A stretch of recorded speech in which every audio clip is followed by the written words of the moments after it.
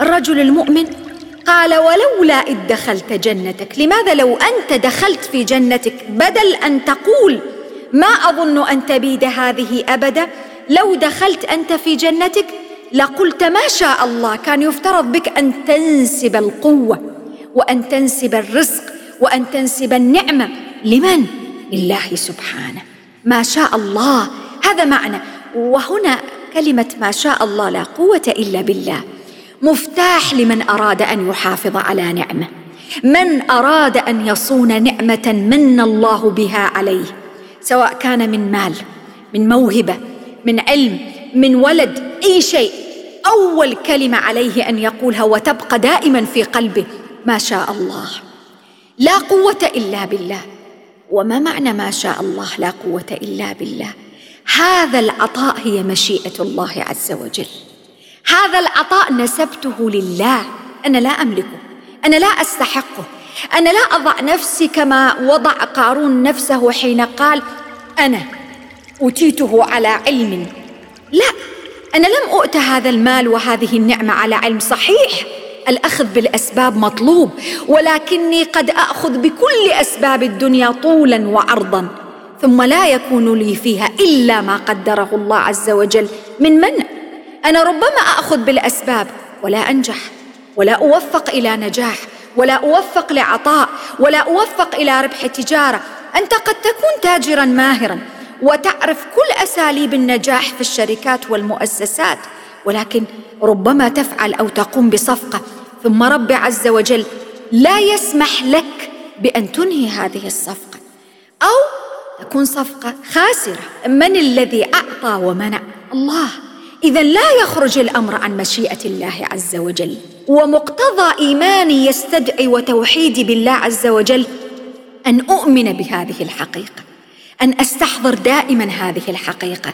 ولذا جاء تأملوا الربط الآيات في الكلام عن القصة في بداياتها في قصة أهل الكهف، عندما علم الله سبحانه وتعالى نبيه والمؤمنين أدبا رفيعا: ولا تقولن لشيء إني فاعل ذلك غدا إلا أن يشاء الله. كل شيء بمشيئة الله عز وجل، كل شيء بأمره سبحانه. أنا حين أقول سأفعل ذلك بعد ساعة أو غدا، من الذي يملك تلك الساعة؟ من الذي يملك أن يجعلني من أهل تلك الساعة أو من أهل ذلك اليوم؟ من الذي يملك أنفاس الحياة؟ وبالتالي لا ينبغي لي أبداً أن أنسى وأن أغفل حتى عن ذكر الله، لأنه هذا مدخل من مداخل الشيطان ومدخل من مداخل الفتن. بأي شيء أن أتصور أني أستطيع فعل شيء دون مشيئته سبحانه. وقد يقول قائل: إحنا ربما في خضم الانشغالات نقول سأفعل ذلك غدا وأنا لا أقصدها، أنا أوحد الله وأعلم كل شيء بأمره ولكني نسيت.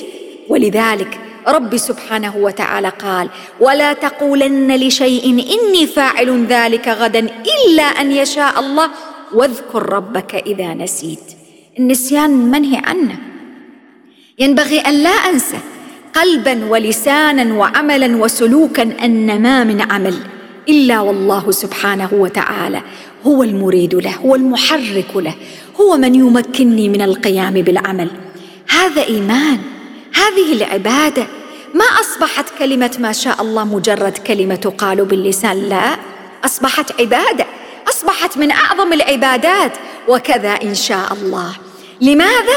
لأني حين أقول وأردد هذه الكلمة أستحضر وأجدد توحيدي وإيماني بأنه ما من عمل أقوم به إلا ومشيئة الله غالبة عليه. لا قوة إلا بالله. تأملوا معي، كنز من كنوز الجنة: لا حول ولا قوة إلا بالله. ما معناها؟ أنا ضعيف، أبرأ من كل حول لي وقوة. إلى من؟ إلى حولك وقوتك. لا قوة إلا بالله. لا المال ولا الجاه ولا الحاشية ولا الجيوش ولا القصور ولا حسابات البنوك ولا أي شيء في الدنيا. لا قوة إلا بالله. من استقوى بالله أعانه وقواه. من استقوى بالله أعانه وقواه. ومن استقوى بغيره أضله وأذله وأضعفه وأرداه. هذه حقيقة. أنت تستقوي بمن؟ بجيوش؟ بحاشية، بنفر، كما في صاحب الجنتين. انظر إلى النهاية. ولكن دعونا قبل أن نصل إلى النهاية، دعونا نكمل حوار هذا الإنسان المؤمن المتواضع صاحب الرزق البسيط، الذي لم تجعل منه فتنة تقليل الرزق أو تقتير الرزق، عبدا مخالفا لربه، جاحدا ساخطا على قضاء ربه. وأنا أتساءل، كم مرة من المرات لم ننجح في هذا الاختبار؟ كم مرة ابتلينا بقلة الرزق أو بضيق الرزق ولو لفترة محددة ولم ننجح؟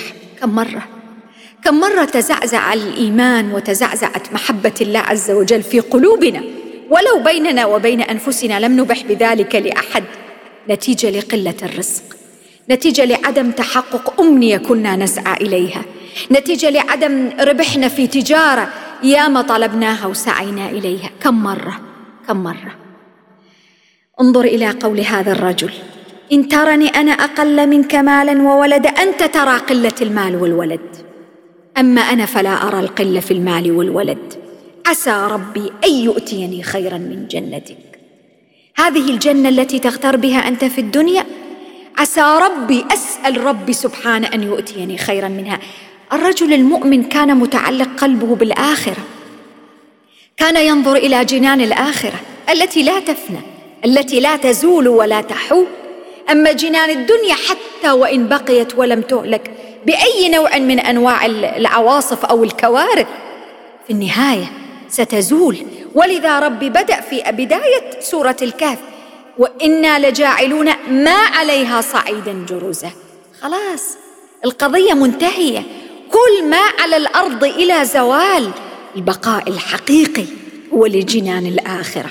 ولذا هذا الرجل المتواضع البسيط نجح في فتنة الرزق. كيف نجح؟ أن قلة الرزق لم تجعله يصل إلى مرحلة السخط على ربه، بل على العكس جعلته يرتقي وينجح ويمر ويعبر ليصل إلى مرحلة الرضا. وهذا هو النجاح الحقيقي. أني حين أبتلى بضيق في الرزق، أي شيء ممكن الله سبحانه وتعالى يمنع عني الأطفال، لا يهبني أطفال، أو يمنع عني زواج، أو يمنع عني، أو يرزقني بأولاد الأولاد فيهم مشكلة، أو أي شيء. ملك سبحانه وتعالى.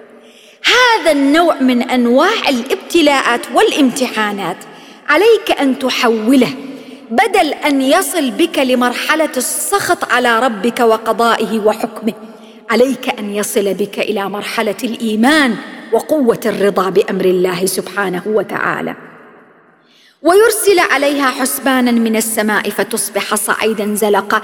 الرجل الفقير المؤمن الأمور كانت واضحة عنده، الفتن ما كانت لتغيره. لماذا؟ هذا أثر التوحيد والإيمان. هذا ما تريده سورة الكهف أن تصنعه في قلبي وقلبك. أو يصبح ماؤها غورا فلن تستطيع له طلبا. يا صاحب الجنتين، من الذي أجرى لك النهر؟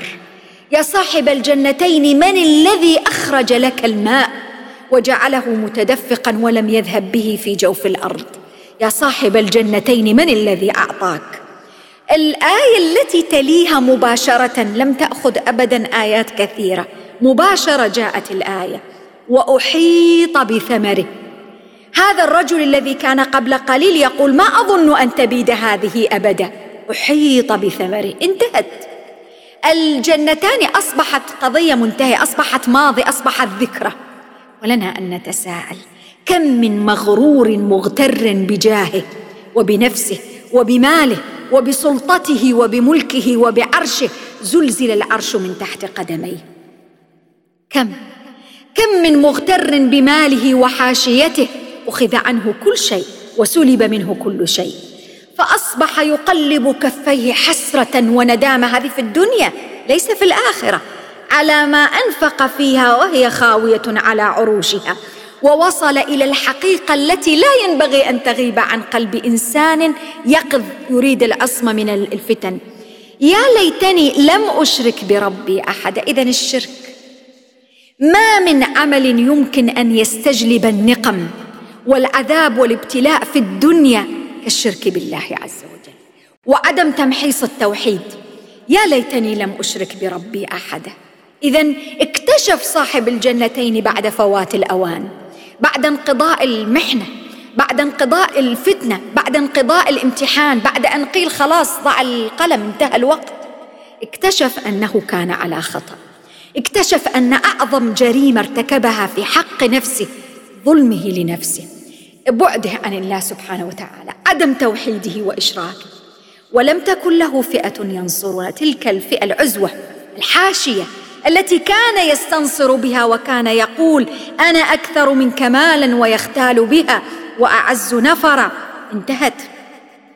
لم تكن له فئة ينصرونه من دون الله وما كان منتصرا. هنالك الولاية لله الحق، وخير ثوابا وخير عقبا. انظر إلى هذه الآيات العظيمة، ماذا تصنع في نفسي؟ شيء طبيعي بعد كل تدبر وقفاتي مع هذه الآية إني أنا أبدأ أستشعر معاني النور الذي تضيئه في قلبي وفي صدري. سورة الكهف العظيمة شيء طبيعي. كثرة الرزق وفتح أبواب الدنيا لا تدل على رضا الله عز وجل، ولا تدل على أن هذا الإنسان كريم عند ربه، كما أن قلة الرزق أو ضيق ذات اليد لسبب أو لآخر لا تدل على أن الله لا يحبك. ربك يحبك. ربك قد يمنع عنك ليعطيك، وقد يعطيك ليبتليك، وعليك في كلتا الحالتين أن تنجح في الامتحان، وأن تتعلم كيف تجيب على أسئلة تلك الامتحانات قولا وفعلا ورضا وعطاء وأخذا بالأسباب، مع إدراك أن قدرة الله سبحانه وتعالى مطلقة. ولذا جاءت الآية التي تليها: واضرب لهم مثل الحياة الدنيا التي تغترون بها، كماء أنزلناه من السماء فاختلط به نبات الأرض فأصبح هشيما تذروه الرياح وكان الله على كل شيء مقتدرا. هذه الدنيا التي قد شغلتكم وشغلتم بها أخذا وردا وعطاء وصعودا ونزولا وهذا وهذا وذاك، هذه الدنيا لا قيمة لها. مختصرها في آية واحدة: كماء أنزلناه من السماء فاختلط به نبات الأرض. ثم ماذا؟ في آية واحدة: أصبح هشيما تذروه الرياح. انتهى.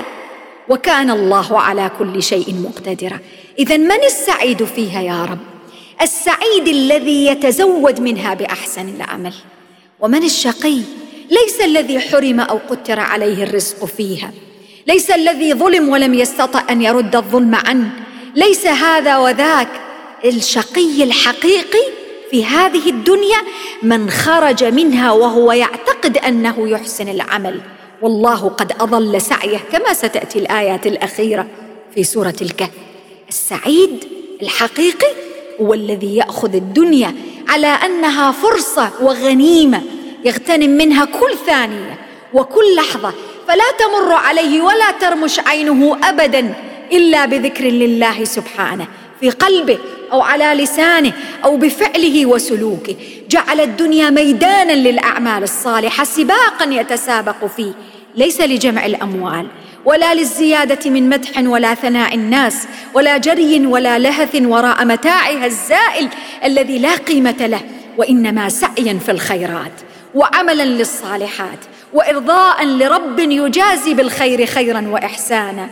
رب رحمن رحيم كريم، قدرته مطلقة، وكان الله على كل شيء مقتدرا. ثم إن من أعظم أسباب النجاة من كل الفتن، فتنة الرزق، فتنة الدين، فتنة العلم، كل الفتن، أن أدرك حقيقة الدنيا وأن لا تغيب تلك الحقيقة عن عيني وعن ناظري. انظر للآية التي تليها: المال والبنون زينة الحياة الدنيا. زينة، ما الذي ستأخذه معك؟ انظر إلى كل من قبلك وكل من سيأتون بعدك، انظر نظرة متدبر، انظر نظرة إنسان لم تشغله الحياة بحيث أنه لا تعطيه ولو حتى لحظات يسكن فيها إلى نفسه ويتدبر في هذا الخلق وفي هذه الدنيا.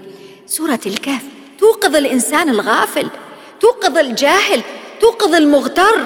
المال والبنون زينة الحياة الدنيا، زينة، والدنيا هي كلها ستنتهي، والباقيات الصالحات خير عند ربك ثوابا وخير أملا.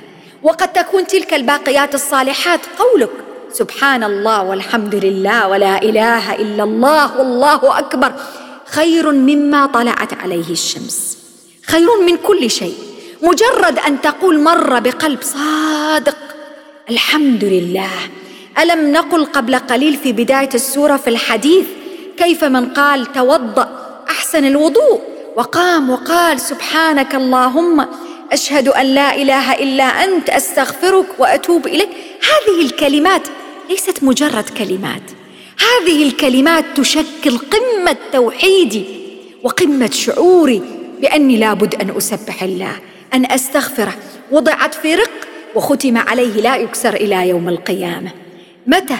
يوم القيامة، يوم يفرح المؤمنون بأي شيء؟ بثواب الله، بنصره، برزقه، بجنانه، بقصوره، ببيوته.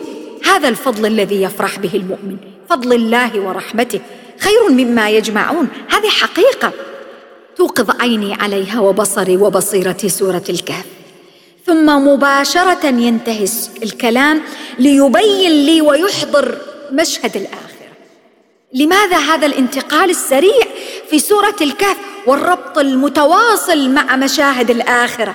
لأنه يريد أن يجعل الدنيا عندي شيء بسيط، هي بسيطة. الدنيا قيمتها الحقيقية في الأعمال التي أقوم بها، ليس في قيمتها المادية. القيمة المادية حتى وإن دامت لا قيمة لها.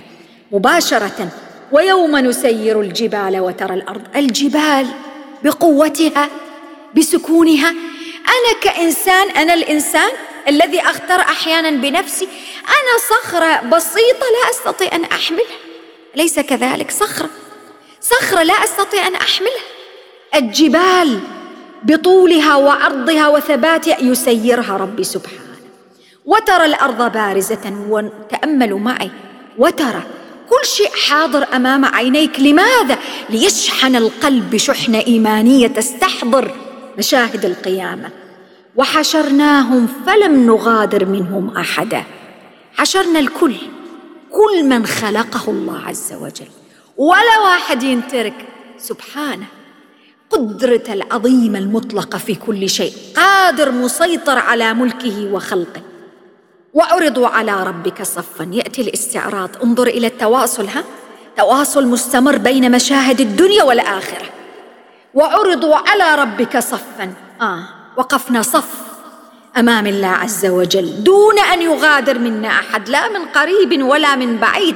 أحصاهم وعدهم عدا، ما في أحد ممكن أن يتخلف.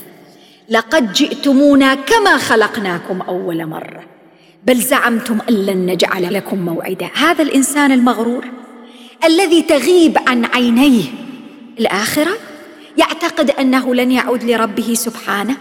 ونحن نرى ونشهد في بعض الأحيان، وتخرج منا حتى إحنا كبشر تصرفات ونحن نؤمن بالله ونقرأ سورة الكهف، تصدر منا في بعض الأحيان تصرفات لا يمكن أن تشي بأن هذا الإنسان يؤمن باليوم الآخر. صحيح أنا أؤمن به باللسان وكل شيء وبقلبي أؤمن، لكن أحيانا أتصرف تصرفات من لا يؤمن بالله والعياذ بالله. كيف؟ حين أنسى الله سبحانه وتعالى، حين لا أؤدي الأمانات إلى أهلها، حين أبخس الناس حقوقهم وكأني لن أرد إلى ربي فيسألني. ربي سيسألني عن كل شيء. وتأملوا الآية التي تليها: ووضع الكتاب فترى المجرمين. كل شيء في كتاب، لا أستطيع أن أنكر. انظر إلى السلطان البين، شهادة مكتوبة موثقة بالتفاصيل، باليوم، بالليلة، بالساعة، فعلت كذا، قلت كذا. ويقولون يا ويلتنا، رأى المجرمون الكتاب فماذا قالوا؟ يا ويلتنا ما لهذا الكتاب لا يغادر صغيرة ولا كبيرة. وقال بعض المفسرين الصغيرة هي أي شيء، هي مجرد أني أنا أبتسم بسمة، مجرد أن أبتسم، لأنه هذه الابتسامة وراها شيء. ممكن يكون سخرية بأحد من الناس، ممكن أن يكون استقلالا بأحد، ممكن تصغيرا، احتقارا، وممكن أن يكون صدقة ومواساة ومؤاخاة وإقبال على الآخرين لتفريج همومهم وكروبهم. من الذي يعلم نيتي وأنا أبتسم؟ ربي سبحانه المطلع على كل شيء، وكل شيء عنده بمقدار، وكل شيء عنده مكتوب. وقالوا ويقولون يا ويلتنا ما لهذا الكتاب لا يغادر صغيرة ولا كبيرة إلا أحصاها. ليس فقط مجرد كتابة، لا، هو أحصاها. كل شيء مكتوب. أنا نسيته بحكم أني أقوم بأشياء متعددة، ولكن كل شيء عند ربي في كتاب لا يضل ربي ولا ينسى. ووجدوا ما عملوا حاضرا. كل شيء، الدنيا بكل ما فيها موجودة في هذا الكتاب. أين ذهبت لذة النعيم الذي كنت فيه؟ أين ذهبت لذة الأموال التي كنت أجمعها يمينا وشمالا، الحلال والحرام والربا والاختلاس وأخذ حقوق الناس وعدم إخراج الزكاة وأكل أموال الناس بالباطل؟ أين ذهبت؟ راحت، انتهت. وبقيت الحسرة والندامة، وبقي الجزاء على العمل. ووجدوا ما عملوا حاضرا ولا يظلم ربك أحدا. الله يا رب ما أعدلك وما أعظمك، وأي رب الذي لا يظلم عباده وهو مقتدر عليهم. بالله عليكم، نحن اليوم كبشر أحيانا نملك شيئا من متاع الدنيا، شيء بسيط أحيانا يدخل تحت أيدينا بحكم الخدمة أو بحكم الوظيفة أو بشيء. أحد من الناس تحت أيدينا، هل نراعي الله عز وجل فيهم؟ كيف نراعي ربي سبحانه وتعالى؟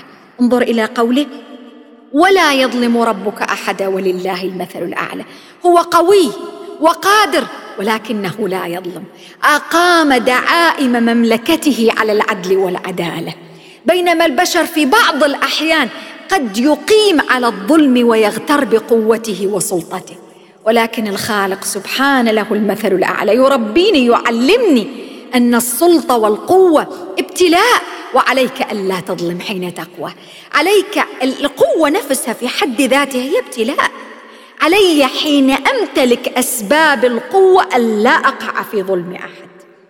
ثم تأتي بسياق الآيات إلى الشيء الأساس وراء قضية الفتن والابتلاءات، قصة آدم، الخلق، قصة الصراع الذي سيبقى بين الحق والباطل، الشيطان.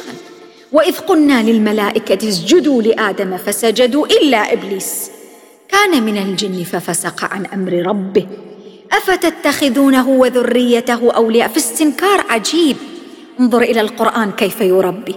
انظروا إلى آيات سورة الكهف كيف تقيم في نفسي هذه المشاعر العظيمة. أفتتخذونه وذريته أولياء من دوني تريدون لكم وليا من دون الله. دعونا نربط مع قصة صاحب الجنتين. هنالك الولاية لله الحق الذي اعتز بحاشيته، الذي اعتز بقومه من حوله فأذله الله. أنا بمن أعتز؟ أنا من أوالي الشيطان وهم لكم عدو، بئس للظالمين بدلا. أستبدل من بمن؟ خالقي سبحانه وتعالى أبدله بمن جل في علاه. أستبدل الشيطان بخالقي سبحانه، أوالي شيطان وهو عدو وأنا أعلم أنه عدو، وأترك موالاة الله سبحانه وتعالى. لكن الموالاة ليست مجرد كلمة تقال باللسان، الموالاة فعل، الموالاة سلوك. فما قيمة أن أقول إن ولي الله الذي نزل الكتاب وهو يتولى الصالحين وأرددها بلساني، ولكن أفعالي أبدا لا تعطي هذا المعنى ولا تعكس معنى الموالاة، معنى الشعور والإحساس أن أوالي كل ما يأمر به الله سبحانه وتعالى. هذا المعنى العظيم أحتاج أن أعززه في قلبي وفي نفسي في سورة الكهف. وينتهي الكلام إلى أن يصل عن قضية النار. ورأى المجرمون النار فظنوا أنهم واقعوها. والقضايا كلها تبين لي مشاهد القيامة حاضرة أمام عيني. أحتاج وأنا في خضم الصراعات والفتن والمحن والانشغال بالدنيا أن أستحضر الآخرة أمام عيني. ولقد صرفنا العودة من جديد إلى القرآن العظيم، العصمة من الفتن. ولقد صرفنا في هذا القرآن للناس من كل مثل. ما من موقف وما من محنة وما من فتنة وما من ابتلاء يمر بك في حياتك إلا ستجد في القرآن ملاذا، إلا ستجد في القرآن إجابة، إلا ستجد في القرآن نورا يهديك، نورا ينير به الله عز وجل ويفتح به على قلبك وبصيرتك وحياتك. وكان الإنسان أكثر شيء جدلا. وما منع الناس أن يؤمنوا إذ جاءهم الهدى، سنة من سنن الله عز وجل. رب سبحانه في هذه الآيات يفتح الأبواب بعد كل المعاصي، بعد كل ما ذكر من ذنوب عباده، باب التوبة والرحمة مفتوح. سبحانه لا يغلق باب، يحب عباده، يتقرب إليهم بالنعم سبحانه وتعالى ويعطيهم الفرصة تلو الأخرى. وما نرسل المرسلين إلا مبشرين ومنذرين ويجادل الذين كفروا بالباطل ليدحضوا به الحق. وتأملوا معي كم مرة في سورة الكهف يذكر الحق الحق الحق. الحق أحق أن يتبع، الحق أحق أن يرى ويتبع، والباطل أحق أن يزهق ويداس عليه، وأن يرى بعين تعرف معنى الحق وقيمة الحق. ولذا قال ويجادل الذين كفروا بأي شيء؟ بالباطل. المعركة خاسرة لأنها معركة باطل ضد حق. واتخذوا آياتي وما أنذروا هزوا. وتأمل معي الاستنكار، كيف يستنكر الله سبحانه وتعالى عن عباده المعرضين عنه. ومن أظلم ممن ذكر بآيات ربه فأعرض عنها. الإعراض عن الله سبحانه، الإعراض عن القرآن، خاصة حين يقيض الله لك من يذكرك به وأنت تعرض. ومن أظلم ممن ذكر بآيات ربه، وهذا حال الكفار مع النبي صلى الله عليه وسلم. الله سبحانه أرسل لهم رسول من أنفسهم وعزيز عليه وحريص على هدايتهم، ومع ذلك أعرضوا عنه، فأعرض عنها ونسي ما قدمت يداه. ومن أعظم الأعمال التي تورث التخبط والوقوع في الفتن والعمى هي أي شيء؟ الإعراض عن آيات الله عز وجل، سواء منها ما كان في هذا الكتاب العظيم أو ما كان في الواقع وفي الكون الذي نعيش فيه. ونسي ما قدمت يداه فأصبح حاله أي حال؟ إنا جعلنا على قلوبهم أكنة. وتدبروا معي أيها الأخوة والأخوات إعجاز القرآن العظيم في هذه الآية. قال إنا جعلنا على قلوبهم أكنة، كان الجزاء من جنس العمل من جديد. هو ذكر، الله عز وجل أرسل له من يذكره بآيات ربه، ولكنه أعرض بملء إرادته. فماذا كان الجزاء؟ أن جعل الله على قلبه غطاء. إنا جعلنا على قلوبهم أكنة. فأي عدالة أعظم من عدالة الله عز وجل؟ حاشا، سبحانه عادل حتى مع من كفر به.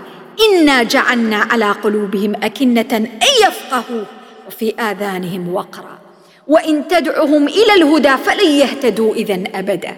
خلاص قفل وأغلق عند كل منافذ الإدراك، لا قلب يسمع ويعي، ولا عين ترى وتبصر الهدى، ولا أذن تسمع. انتهت القضية، لن يهتدوا أبدا. وتأملوا رحمة خالق العباد سبحانه وتعالى، الذي شملت رحمته كل شيء، الذي وسعت رحمته حتى الإنسان الذي كفر به وأعرض عنه. وربك الغفور ذو الرحمة، حتى بعد ما أغلقوا كل شيء، حتى بعد ما إنه هم ما يريدوا الهدى، يبقى ربي غفور ذو رحمة سبحانه. لماذا وربك الغفور ذو الرحمة في هذا الموضع بالذات؟ الله عز وجل يريد أن يبقي الباب مفتوحا لعباده حتى من كفر به.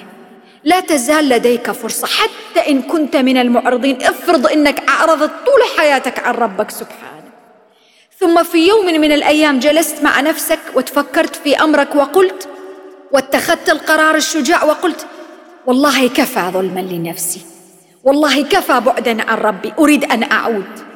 إياك في يوم أن تقنط من رحمة ربك، وعليك دائما أن تتيقن أن رحمة خالقك سبحانه وتعالى أعظم من ذنوبك التي أذنبت، وأنك مهما أذنبت فإن الرحمة هي أبقى وأعظم وأظهر. وربك الغفور ذو الرحمة لو يؤاخذهم بما كسبوا لعجل لهم العذاب. لا يعجل، حليم سبحانه وتعالى، يتأنى على عباده عز وجل، يمهل ولكنه لا يهمل. لماذا يمهل؟ الإمهال ابتلاء وامتحان.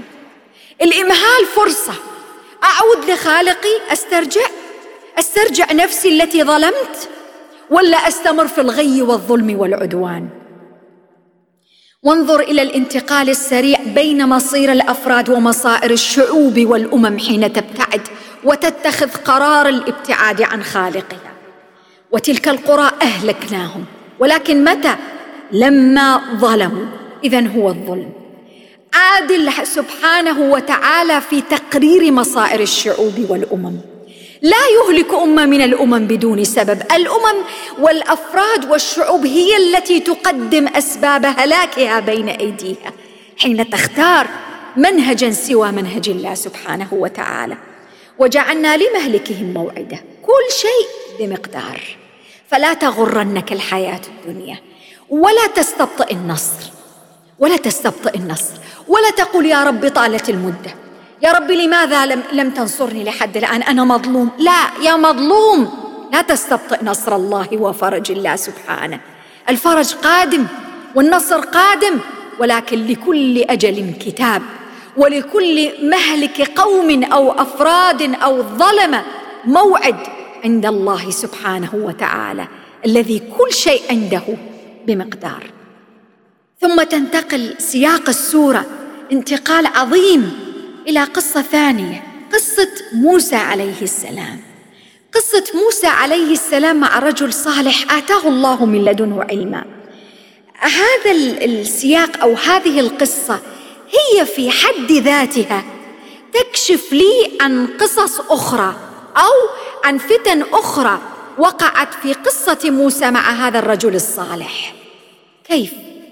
موسى عليه السلام أراد أن يتعلم. طبعا هناك أيضا ذكرت كتب التفاسير أنه قد قال أنه أنا من أكثر الناس علما، فأراد الله سبحانه وتعالى أن يعلمه وأن يؤدب أنبياءه ويؤدب موسى عليه السلام من خلال هذا التأديب الرباني ولكل الأمم بما فيها من تقرأ القرآن الذين نحن اليوم. فموسى عليه السلام الله سبحانه وتعالى قال له وأخبره بأن هناك رجلا صالحا سيأتي في المكان المحدد، عليك أن تتعلم منه.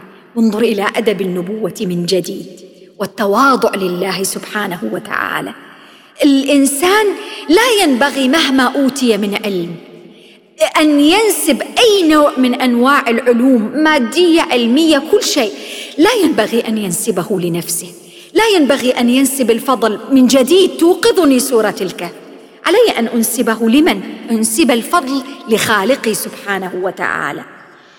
موسى عليه السلام وصل إلى المكان المحدد، فلما بلغ مجمع بينهما نسي حوتهما. كانت هذه هي العلامة التي يريد موسى أن يلتقي من خلالها بهذا الرجل الصالح. الشاهد في الموضوع بدأ فلما جاوز قال لفتاه آتنا غداءنا. وصلوا إلى المكان، طبعا الفتى أخبره بأنه قد نسي الحوت عند ذلك المكان وذهب الحوت إلى آخره. وقال من جديد قال ذلك ما كنا نبغي فارتدا على آثارهما قصصا.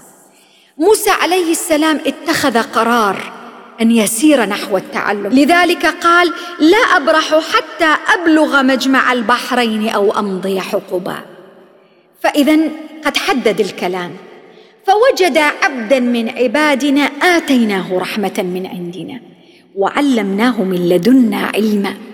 العلم مهما كان حتى وإن كان فيه أشياء مكتسبة، أنا أتعلم، أقوم بتعلمها ذهابا إلى مدرسة أو إلى جامعة أو اطلاعا إلى كتب، ولكن من هو العليم الذي علمني؟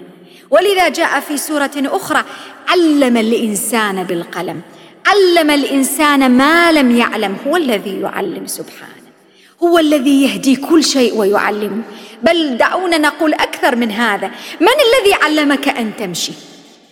هب أنك أنت تعلمت من كتاب أن تقرأ وأن تكتب، وتعلمت العلوم وصعدت إلى القمر واكتشفت كما هي فتنة العالم المعاصر اليوم باغترار الإنسان بما توصل إليه من علوم. افترض أنك قد حصلت على كل ذلك، ولكن دعونا نجب على سؤال بسيط: من الذي علمك أن تمشي؟ من الذي علمك أن تأكل؟ من الذي علمك كيف تأكل؟ الأشياء البسيطة التي لا ننتبه إليها. هل قرأتها في كتاب؟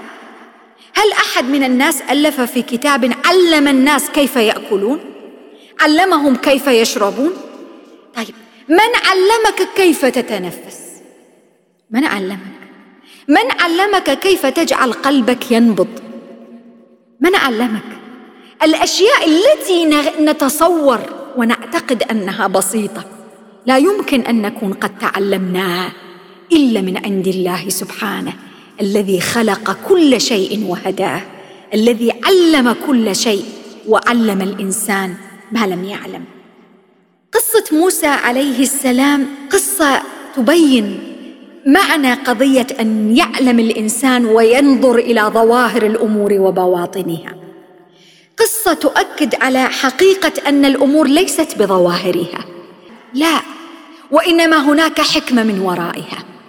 قصص التي وردت في قضية موسى عليه السلام مع هذا الرجل تبين أن ما يدور معي من فتن واختبارات ومواقف وأحداث الحياة لها حكمة، لها غرض أراد الله سبحانه وتعالى من خلال ذلك الغرض أن يحقق أشياء معينة، وفي نهاية الأمر هي لصالحي كإنسان. طالما أنا أؤمن بأن الله ربي، طالما أني لا أشرك بالله عز وجل، طالما أني قد رضيت بحكمه وقدره وقضائه، وأن الدنيا مهما اسودت أمام عيني بأحداثها بصعابها بمشاكلها بفتنها، علي دائما أن أبحث عن بصيص نور في خضم الظلام الذي أحيا فيه، في خضم الفتن والمحن والأفكار.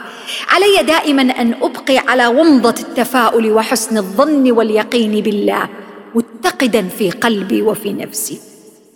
اتفق الرجل الصالح مع موسى عليه السلام على الصبر. وتأملوا معي قول الله عز وجل. أولا أدب موسى عليه السلام حين سأل الرجل فقال: هل أتبعك على أن تعلمني مما علمت رشدا؟ وتدبروا معي كم مرة تتكرر الكلمة رشد، مرشد، رشدا. لماذا هذه التصاريف؟ لا يخرج من الفتن إلا الرشاد، والإنسان الحقيقي السعيد هو الذي يقيض الله سبحانه وتعالى له الرشد والرشاد، فيجعله عند ربه رشيدا مرشدا لغيره، ويرزقه الرشد والرشاد. قال: إنك لن تستطيع معي صبرا. أنا ما عندي مانع أنه أنا أعلمك أي شيء، لكن العلم بالتعلم والصبر بالتصبر، والعلم يحتاج إلى صبر. قاعدة عظيمة خاصة في عالمنا المعاصر نحتاج إليها.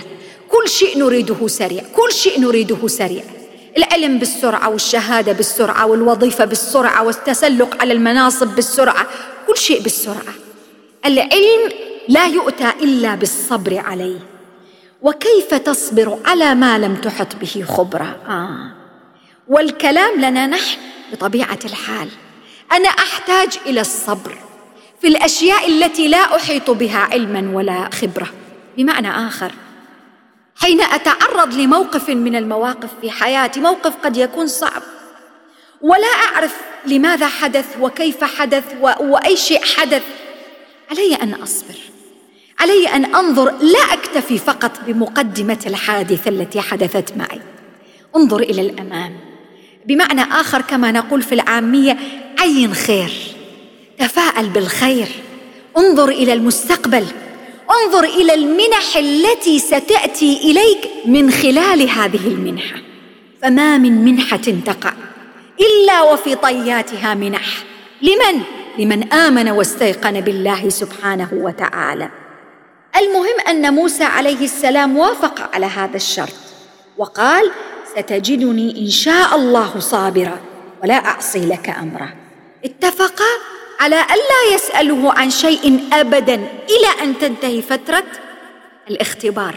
وهنا لنا وقفة، لا تسأل عن شيء، كل شيء يتم أمام عينيك لا تفكر. نحن اليوم كبشر أحيانا أريد أن أعرف ما الحكمة مما حدث لي. أصابني مكروه فقد مني لا سمح الله ولد، مال، لم أعطى شيء، أريد أن أعرف الحكمة. النفس البشرية بطبيعتها تريد أن تعرف لماذا حدث هذا. الرجل الصالح والآيات بطبيعة الحال هنا في سورة الكهف تريد أن تعلمني أدبا معينا. عليك أن تنتظر، لا تسأل.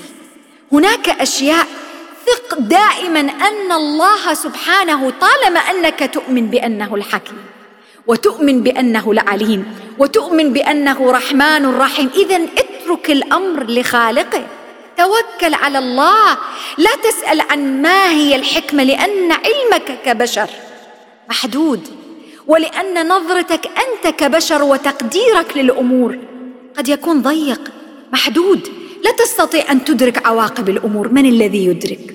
ربي سبحانه. إذن أنزل حاجتك به سبحانه وتعالى وتوكل عليه. أول حادثة أنهم ركبوا في سفينة كانت لمساكين، عمال مساكين يمتلكونها، فإذا بهذا الرجل الصالح يخرق هذه السفينة ويفسدها عليه. موسى عليه السلام بفطرة الإنسان الصالح اعترض على القضية مباشرة فقال: خرقتها لتغرق أهلها؟ لقد جئت شيئا إمرا. تريد أن تغرق أهل هذه السفينة المساكين الذين يعملون في البحر؟ بطبيعة الحال السؤال لن نجيب عليه إلا مع تسلسل الآيات، ولكن الرجل رأسا أجاب موسى عليه السلام: ألم أقل إنك لن تستطيع معي صبرا؟ أنت لا تصبر، أنت لا تنظر إلى العاقبة، أنت تحكم على الشيء من بدايته، أنت لم تنظر وتنتظر ما هي النتيجة. قال: لا تؤاخذني بما نسيت. وهنا أدب رفيع تعلمني إياه سورة الكهف. النسيان، آفة العلم النسيان، آفة العلم النسيان، والنسيان فيه حكمة عظيمة، أن الله سبحانه وتعالى يعلم الإنسان الذي ما سمي في بعض الأقوال إنسانا إلا لكثرة نسيانه، أن من علمك قادر على أن ينسيك.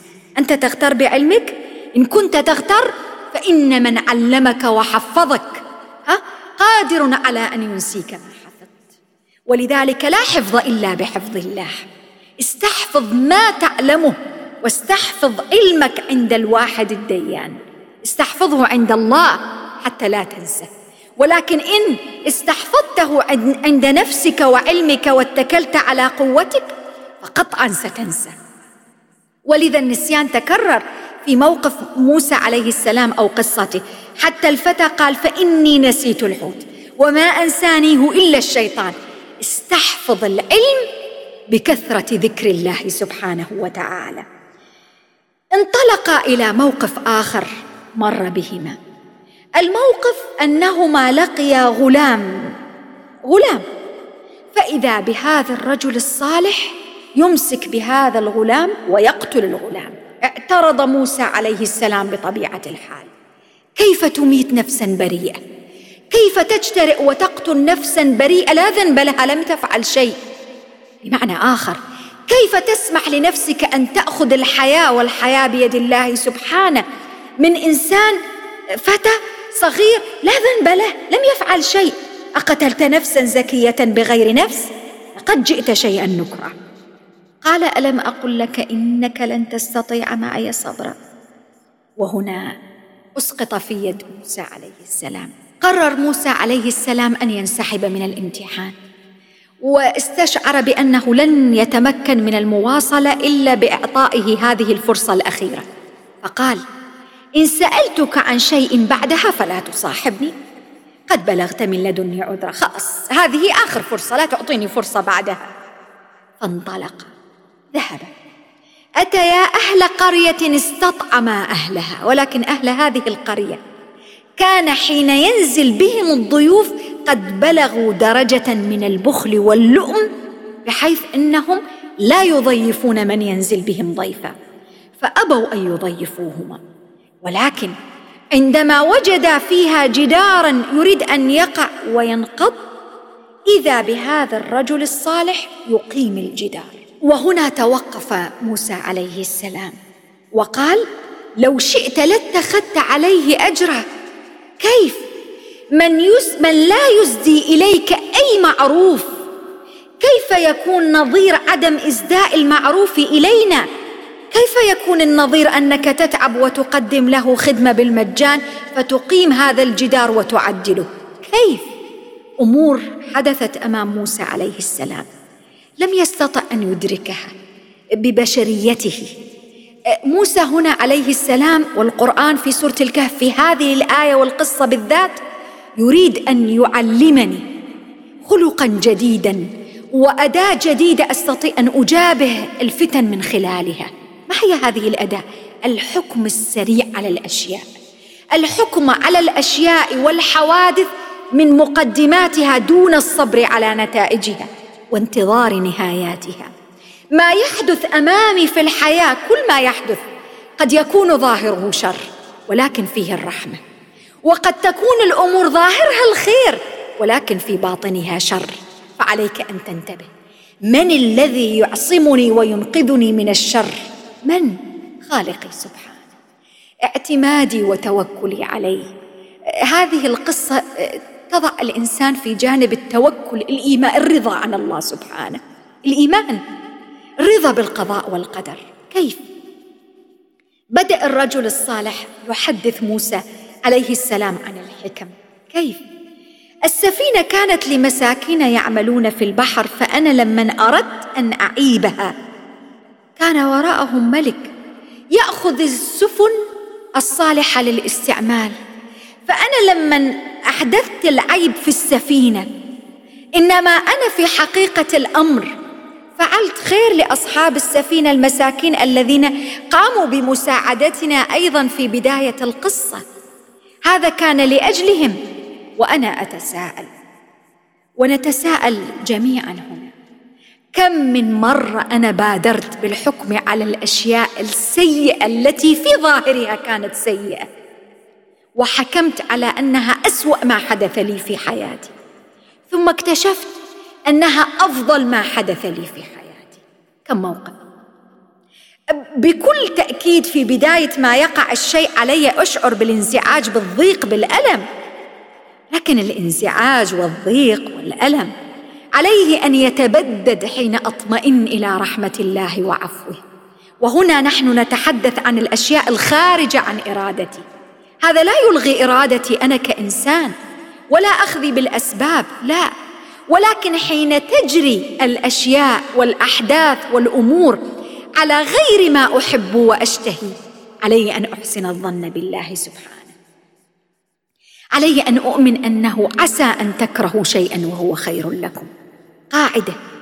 ولذلك ما حدث من خرق للسفينة كان في صالح أهل السفينة المساكين ولم يكن ضد مصلحتهم، وما يحدث من خرق لسفننا في حياتنا ومن عدم تلبية لبعض مطالبنا قد يكون في صالحنا. المهم أن تتوكل على الحي القيوم، المهم أن تحسن الظن بربك سبحانه، وأن تعلم أن الله سيكفيك، وأن الله سيغنيك، وأن الله سينقذك، وأن الله سبحانه وتعالى ما منع عنك إلا ليعطيك، وأنه ما أخذ منك إلا ليعطيك ما هو أفضل. فاجعل ثقتك بالله أعلى من كل شيء.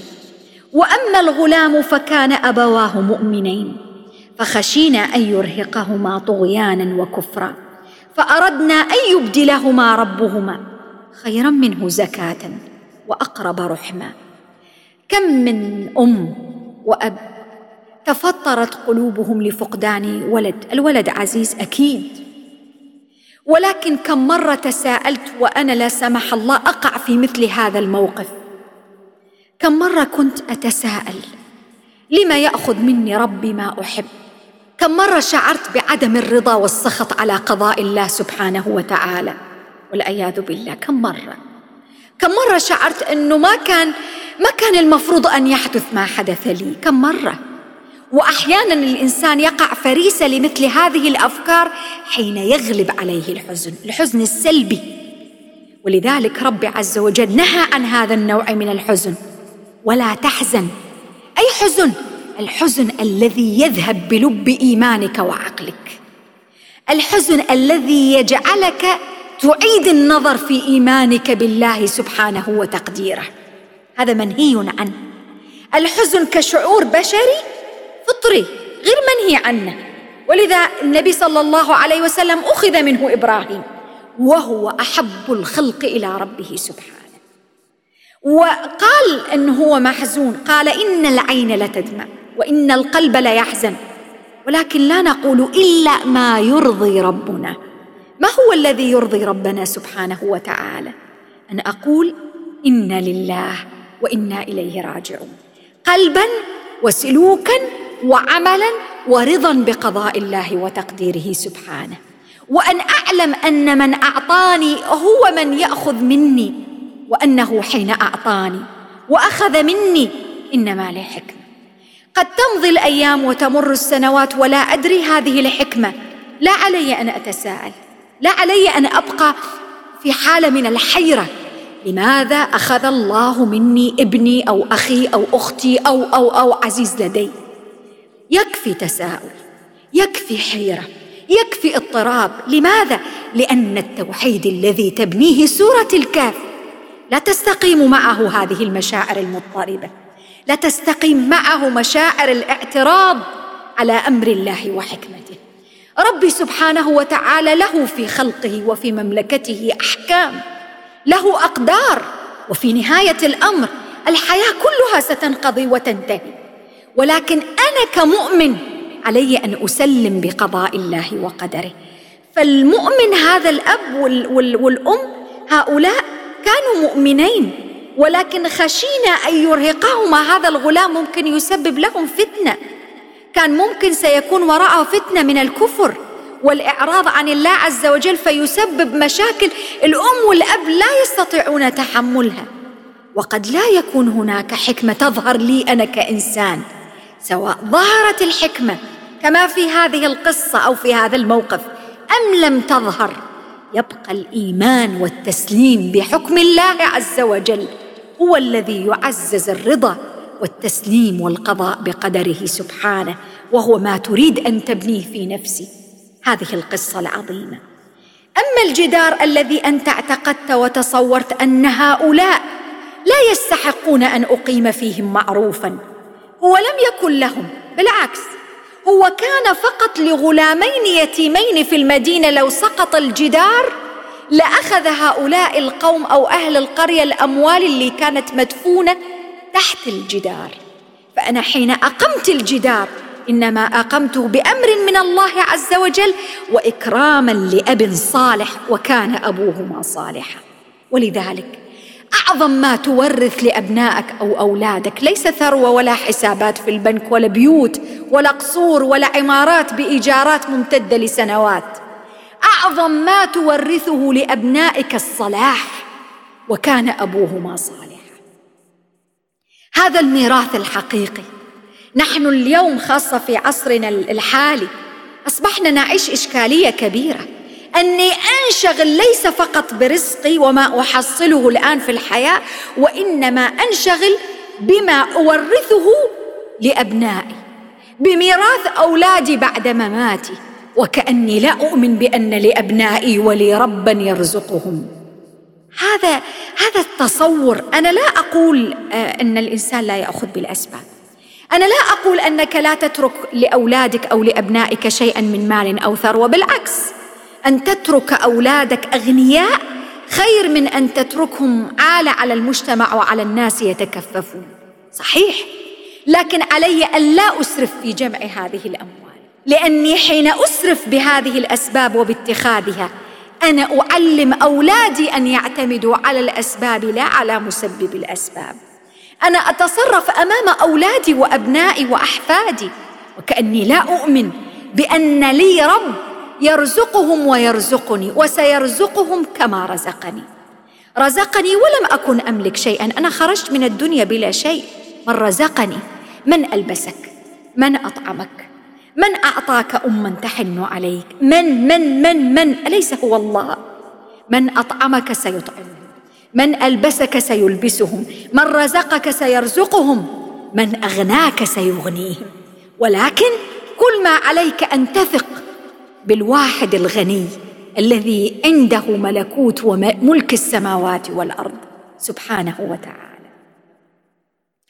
وهذه الحقيقة القضية الجدار أيضا تعطينا موقف آخر حين نربط بأحداث الحياة. إياك في يوم من الأيام أن يدور بخلدك أن تمنع المعروف أو الخير الذي تستطيع أن تقوم به في ناس أو في مجتمع بحجة أنهم لا يستحقون الإحسان. بمعنى آخر، اجعل المعروف والخير والإحسان يصل لكل الناس دون تمييز منك، دون تفرقة بين من يستحق ومن لا يستحق. لماذا؟ من يستحق هو يستحق، ومن لا يستحق قد يحدث فيه ما يمكن من هذا المعروف أن يولد عنده استحقاقا للمعروف. كيف؟ تدبروا معي موقف النبي صلى الله عليه وسلم حين خرج من الطائف وكل الألم الذي في الدنيا كان يجيش في قلبه صلى الله عليه وسلم.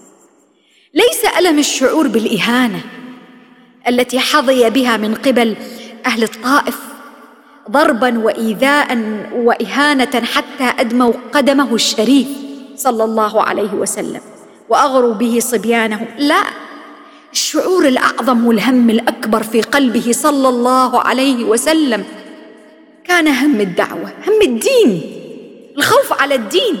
وهكذا طبيعة النبي صلى الله عليه وسلم لم يكن يحزن لنفسه، يحزن على أمته، يحزن علينا نحن، يحزن على أمته، على الدين. النبي صلى الله عليه وسلم بعد أن خرج بهذه النفسية وجاءه ملك الجبال ورآه أنه في غاية الضيق، فأراد أن يسلي عنه، فقال: إذا أردت سأطبق عليهم الجبلين. الانتقام بمعنى آخر. هؤلاء الذين أهانوك أو نالوا منك إن أردت أن أجعلهم خبرا بعد عين سأفعل، فقط قول كلمة وأفعل. ولكن النبي صلى الله عليه وسلم لم يقل تلك الكلمة، لأن قلبه العظيم الذي يسع كل الناس، من أعطاه ومن منعه، الكافر والمؤمن، بحنانه برحمته. ولذا قال عنه ربي: وما أرسلناك إلا رحمة للعالمين. قال صلى الله عليه وسلم: لا تطبق، لا تفعل. لماذا؟ لعل الله أن يخرج من أصلابهم من يذكر الله ويوحد. لا يوجد مكان للانتقام في قلب النبي صلى الله عليه وسلم، ولا في قلب أي أحد يؤمن بالله سبحانه وتعالى حق الإيمان. ولذا علينا أن نحرر أنفسنا من عقدة الانتقام. أحسن إلى من أساء وأحسن إليك، ولا تحسن فقط إلى من أحسن إليك، فإن إحسانك إلى من أحسن إليك على وجه الحقيقة هو ليس إحسان منك ابتداء، بل هو رد لإحسانه هو، فلن تكون أنت المحسن الأول. أما إن أحسنت إلى من أسأت إليه فإنما أنت تحسن إليه ابتداء، فستكون بذلك أنت المحسن الأول وليس هو. فانظر إلى الأمرين ووازن بينهما، واختر ما شئت عند ربك وقدمه بين يدي خالقك. ولذا جاء قول الله عز وجل: ادفع بالتي هي أحسن، فإذا الذي بينك وبينه عداوة كأنه ولي حميم، وما يلقاها إلا الذين صبروا وما يلقاها إلا ذو حظ عظيم. إن كنت تريد أن تصبح من أصحاب الحظوظ العظيمة فاجعل لك حظ من الإحسان لمن أساء إليك، وليس فقط مجرد الإحسان لمن أحسن إليك. انتهت قصة موسى عليه السلام، ولكن لم تنتهي معها العبر والعظات التي ممكن أن تتجدد مع الإنسان منا في كل مرة يقرأ فيها سورة الكهف. لكن هذه المرة انتقلت لتختم بقصة أخيرة، قصة إنسان أوتي من الجاه والقوة والعلم والمنع وأصحاب السلطة من حوله وكل شيء، ما كان يمكن أن يغريه بالتعالي أو التكبر على الله عز وجل، أو الانحراف والميل والزيغ والوقوع في فتنة السلطان والجاه والرسوب فيها والبعد عن خالقه سبحانه وتعالى، ولكنه لم يفعل. من هو؟ ذو القرنين. ويسألونك عن ذي القرنين قل سأتلو عليكم منه ذكرا. سألك عنه قومك وسأل اليهود، لا تأخذ الإجابة من اليهود ولا من الإسرائيليات، سأتلو عليك منه ذكرا. كل إجابة لها في القرآن مكان. إنا مكنا له في الأرض وآتيناه من كل شيء سببا. من الذي مكن لذي القرنين؟ الله سبحانه. ومن الذي يمكن لك أنت اليوم؟ الله سبحانه وتعالى. من الذي يمكنك فيجعل منك إنسانا مطاعا؟ من الذي يمكن لك فيجعلك تأمر أمرا فتطاع؟ من؟ سبحانه. إذا غفلت عن هذه الحقيقة لحظة رسبت في الامتحان كما رسب صاحب الجنتين. إذن التمكين في الأرض والقوة والأسباب المادية والمنعة والسلطان والجاه، هذه أسباب هي من عند الله عز وجل. فتنة الملك، فتنة السلطة، فتنة القوة، فتنة الجاه. وآتيناه من كل شيء سببا فأتبع سببا. وهذا الرجل كان فيه شيء مميز، كان دائما قلبه معلق بالله سبحانه فينسب الأسباب إلى مسببها سبحانه دائما. بلغ مناطق مختلفة القرآن حددها والآية ذكرتها، ولكنه سلك في تعامله مع الأقوام والأمم الأخرى. هذا القائد الموحد لربه المؤمن بأن ما أوتي من أسباب ومن قوة، وكان هو قوة عظمى فعلا في حد ذاته وفي زمانه، ليس مدعاة لأن يطغى، ليس مدعاة لأن يتفرعن على البشر، ليست مدعاة لأن يتحكم في مقدرات الشعوب، ليست مدعاة لأن ينتهب مقدرات الشعوب أبدا. إذن كيف طاف بالناس والعالم؟ طاف بهم عدلا وإيمانا وتوحيدا وإقرارا للحق والعدل الذي أمر به سبحانه وتعالى. سار الرجل من مكان إلى آخر، ولنا أن نقف عند الآية 94 حين وصل عند يأجوج ومأجوج، وقال عند القوم الذين كانوا يخشون يأجوج ومأجوج فهل نجعل لك خرجا على أن تجعل بيننا وبينهم سدا. قوم ضعفاء استغاثوا به فأغاثهم بقدرة الله عز وجل، ساعدهم، حالفهم، عاونهم، ولكن ليس لأجل أن ينهب ثرواتهم وليس لأن ينتهك أعراضهم أبدا، ما كان له أن يفعل، وقلبه مطمئن بالإيمان. وتأملوا قول هذا الرجل القائد العظيم الذي استطاع أن يكون إنسان مقدر ومؤسس للحق والعدل بين الشعوب، وليس ناهب ولا منتهك لحرمات الشعوب. قال ما مكنني فيه ربي خير. نسب الخير والتمكين لمن؟ الخالق سبحانه. أنا هذه القوة لم أؤتها بناء على علمي. ولنا أن نقارن بين موقف هذا الرجل وبين موقف القوى المادية المعاصرة من حولنا. كيف تنسب الفضل والعلم والعطاء والتقدم والرقي المادي المحموم في بعض الأحيان، كيف تنسبه لنفسها لذاتها لتتحكم من خلاله بمقدرات الشعوب ومصائر الشعوب وتنتهك الحق والعدل. أما هذا الرجل قال ما مكنني فيه ربي خير فأعينوني بقوة أجعل بينكم وبينهم ردما. آتوني زبر الحديد. أخذ بكل الأسباب. وقد تحدث بعض العلماء المعاصرين عن بعض نواحي الإعجاز من ما وصفته الآية في تفاصيلها عن آتوني زبر الحديد حتى إذا ساوى بين الصدفين قال انفخوا، وكيفية جعل الحديد شيء صلب يستحيل للإنسان أو لقوة أخرى أن تهدمه إلى آخره. لكن هذا ليس هو مجال الكلام عندنا. المجال أنه بعد أن انتهى من هذه العملية وأعان هؤلاء المستضعفين على الأقوياء المفسدين، لنا أن نتوقف.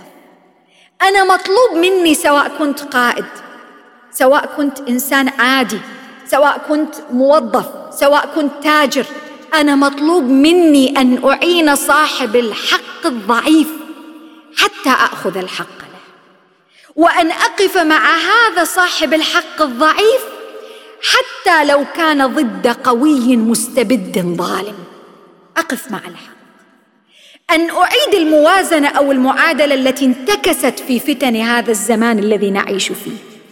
البعض في حياتنا اليوم يقف مع القوي على طول الخط، سواء كان هذا القوي على حق أم على باطل، ليفسد هذا القوي بظلمه علي دنياي وآخرتي. لكن المعادلة هنا التي تريد سورة الكهف أن تصححها في حياتي، أن أعيد الأمور إلى نصابها. قف مع الحق، قف مع صاحب الحق لأنه حق، ليس لأن صاحبه ضعيف أو قوي. وقف ضد الباطل دون أن تنظر إلى من هو صاحب هذا الباطل، سواء كان قوي أو ضعيف. معادلة مهمة جدا. إذا كان صاحب الباطل قوة عظمى، هل يصبح الباطل حقا؟ هل يتغير الباطل؟ لا، عند المؤمن وفي ميزانه لا ينبغي أن يتغير. طيب إذا كان صاحب الحق ضعيفا لا يستطيع أن يدافع عن نفسه أمام أحد، لا أمام مجالس دولية ولا أمام مجلس الأمن ولا أمام أي أحد، أنصره أم أخذله؟ أفكر في الموضوع 100 مرة قبل أن أنصر هذا الشخص لأنه ضعيف ولا أحد يسانده، وقوى العالم العظمى المادية تقف ضده، أم ماذا أفعل؟ سورة الكهف تقدم لي الإجابة على هذا السؤال. ذو القرنين وقف مع الضعفاء لأنهم كانوا على حق، نصر الضعفاء لأنهم كانوا على حق، وعاون ضد الأقوياء لأنهم كانوا على باطل. ذو القرنين لم ينظر إلى القوة المادية، لم ينظر إلى ميزان القوى الذي يحكم عالمنا المعاصر اليوم، لا، نظر إلى شيء آخر. نظر إلى أن ميزان القوة الحقيقي هو بيد الخالق القوي سبحانه وتعالى. القوي ذو القوة المتين هو الذي يعطي القوة. القوة الحقيقية بيد الله، ليست بيد قوة عظمى ولا غير عظمى. القوة الحقيقية هي بيد الله وحده لا شريك له. ولذا بعد أن أنهى العمل لم يغتر بقوته لا بطاقته ولا بما حققه ولا بما أنجزه، وإنما قال هذا رحمة من ربي. انتهت. فإذا جاء وعد ربي جعله دكاء، وكان وعد ربي حقا. استحضار الآخرة، ما ترونه من قوة ومن منع ومن سد منيع سيجعله ربي شيء لم يكن، ينتهي، لأن الدنيا إلى زوال. القائد المؤمن أو الإنسان حين يؤتى شيئا من سلطان الدنيا عليه أن يدرك أن الدنيا لا تبقى لأحد، وأنه لن يبقى طوال عمره على هذا الكرسي حتى الفراق. وحتى إن فرض على افتراض أنه بقي طوال عمره حاكما أو ملكا أو أميرا أو سلطانا، فإن السلطان سيزول، وإن السلطة ستزول، والملك سيزول بموته، بفراقه، بخروجه من هذه الدنيا. وأن الله سبحانه وتعالى هو الوحيد الذي لا ينازعه أحد في ملكه جل في علاه، وأن كل شيء سوى الله سبحانه وتعالى إلى زوال فاني لن يبقى. ولذا رب عز وجل يقول كل شيء هالك إلا أي شيء وجه الله سبحانه وتعالى. هذه الحقيقة استحضرها هذا السلطان الشجاع القوي الذي لم تفتنه فتنة ولا اختبار ولا محنة السلطان والقوة والعزة التي لطالما رسب ويرسب فيها الكثيرون ويسقطون. ذو القرنين نجح في الامتحان، انتهت السلطة وانتهى ذو القرنين وانتهت القضية وانتهى السد وانتهى كل شيء، والسور بقطع النظر عن مكانه في الصين ولا في أي مكان المسألة منتهية. ولكن ما تبقى بالفعل بعد كل ذلك النجاح، نتيجة الفتنة، نتيجة الامتحان الذي اجتازه ذو القرنين بكل نجاح. وتركنا بعضهم يومئذ يموج في بعض ونفخ في الصور فجمعناهم جمعا. مرة أخرى آيات سورة الكهف تنتقل بي انتقالات سريعة من الدنيا إلى الآخرة، تسدل الستار بسرعة على الدنيا لماذا؟ لتعزز في قلبي الإحساس والشعور بأن هذه الدنيا لا تتجاوز إلا ساعة من نهار مثل الساعة. السؤال المهم ليس ما امتلكت ولا ما جمعت في خلال تلك الساعة، السؤال المهم ما الذي سأخذه بعد انتهاء هذه الساعة؟ وعرضنا جهنم يومئذ للكافرين عرضا. من هم الكفار؟ كانت أعينهم في غطاء عن ذكري. وتأملوا معي إعجاز الآية، أعينهم في غطاء. من الذي وضع الغطاء؟ هم الذي غطوا. الحق واضح، النور واضح، آيات القرآن واضحة ساطعة، الشمس لا تحتاج إلى دليل. القرآن بنوره بعظمته، سورة الكهف اللي تنير القلب بآياتها، وتنير ليس فقط ما بين الجمعتين، وإنما تجعل لي نور حتى ألقى الله عز وجل يوم القيامة من الفتن، من السير في طرقات الدنيا ودروبها المظلمة أحيانا من شدة الفتن. لكن هذا النور الذي في نفسي من يستطيع أن يمنع عني هذا النور سوى أنا حين أتخذ القرار الخطأ. ولذا قال كانت أعينهم في غطاء عن ذكري، وضعوا أغطية على أعينهم وعلى أسماعهم، كانوا لا يستطيعون سمعه. لديهم أذان ولكنهم لم يتمكنوا من استعمال هذه الوسائل، وسائل الإدراك، الاستعمال الصحيح. لا يستطيعون سماع الحق، لا يستطيعون سماع القرآن ولا سماع آيات سورة الكهف، ولا النظر في كل هذه القصص والعبر التي مرت بنا في سورة واحدة فقط، ليستخرجوا منها العبر وليقرؤوها بأحداث اليوم، بأحداث الساعة المتجددة. أنا وأنتم في كل أسبوع تتجدد الأحداث معنا، كل أسبوع هناك جديد، كل أسبوع هناك قضية تمر بنا. من الذي يعينني على استقراء الأشياء بطريقة صحيحة؟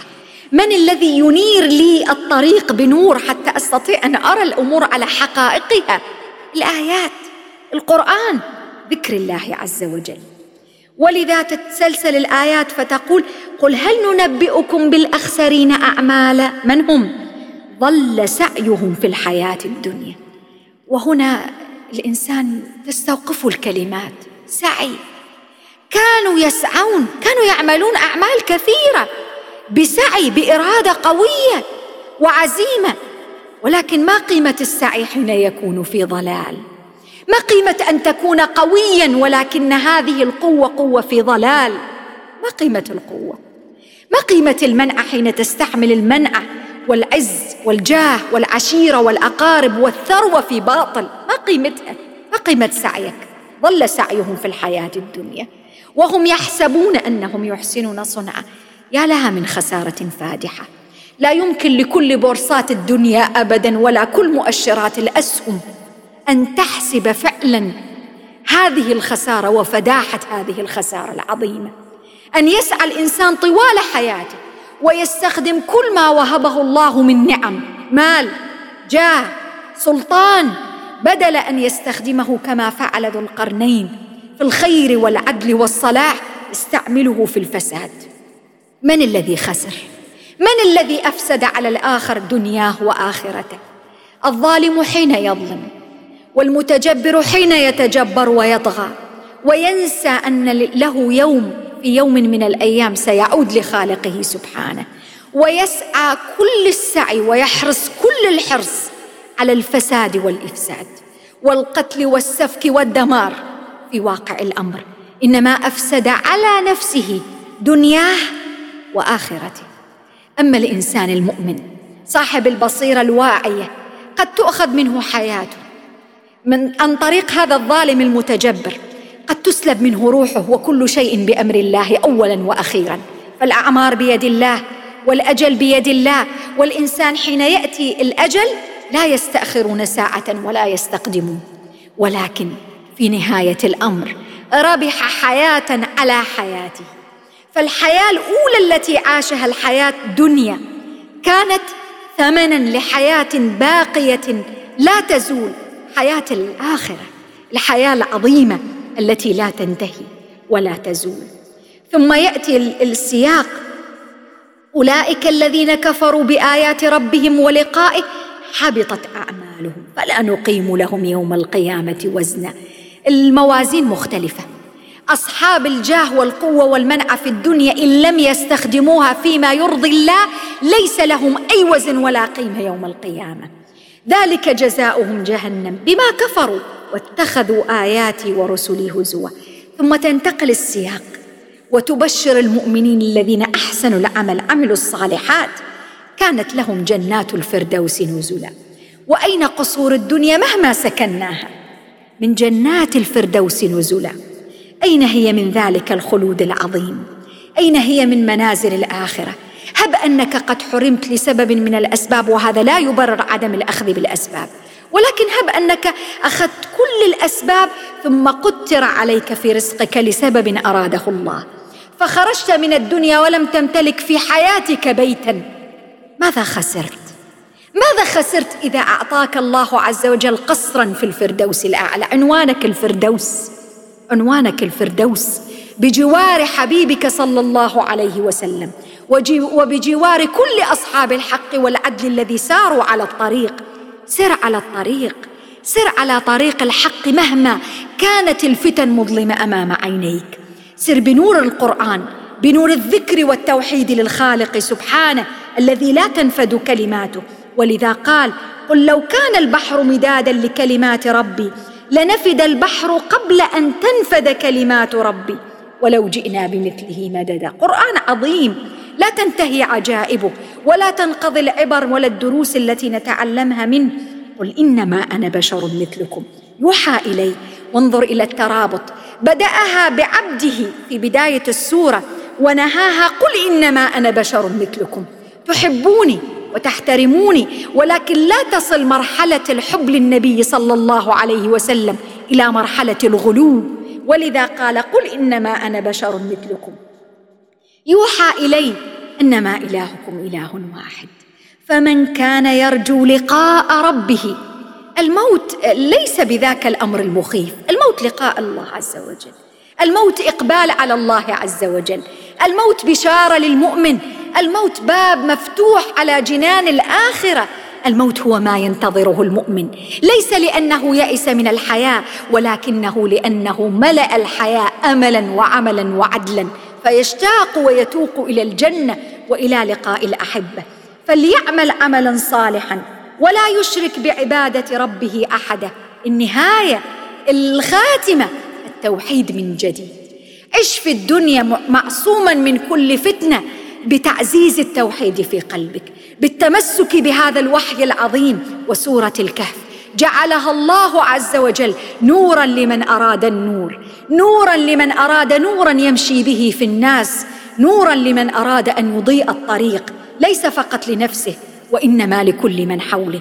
هذه السورة العظيمة لم تنتهي، صحيح هي انتهت الآيات، ولكن قل لو كان البحر مدادا لكلمات ربي لنفد البحر قبل أن تنفد كلمات ربي.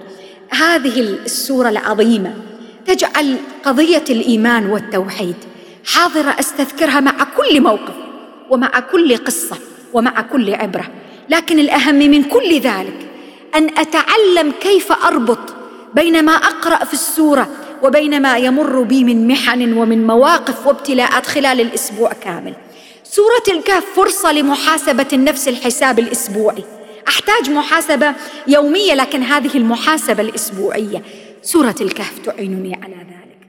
نسأل الله العظيم رب العرش العظيم الذي أنزل هذا الكتاب العظيم أن يجعل لنا سبحانه وتعالى رحمة ونورا وبركة بهذه الآيات العظيمة، وأن يجعل هذا القرآن العظيم حجة لنا لا علينا، إنه سميع مجيب الدعاء.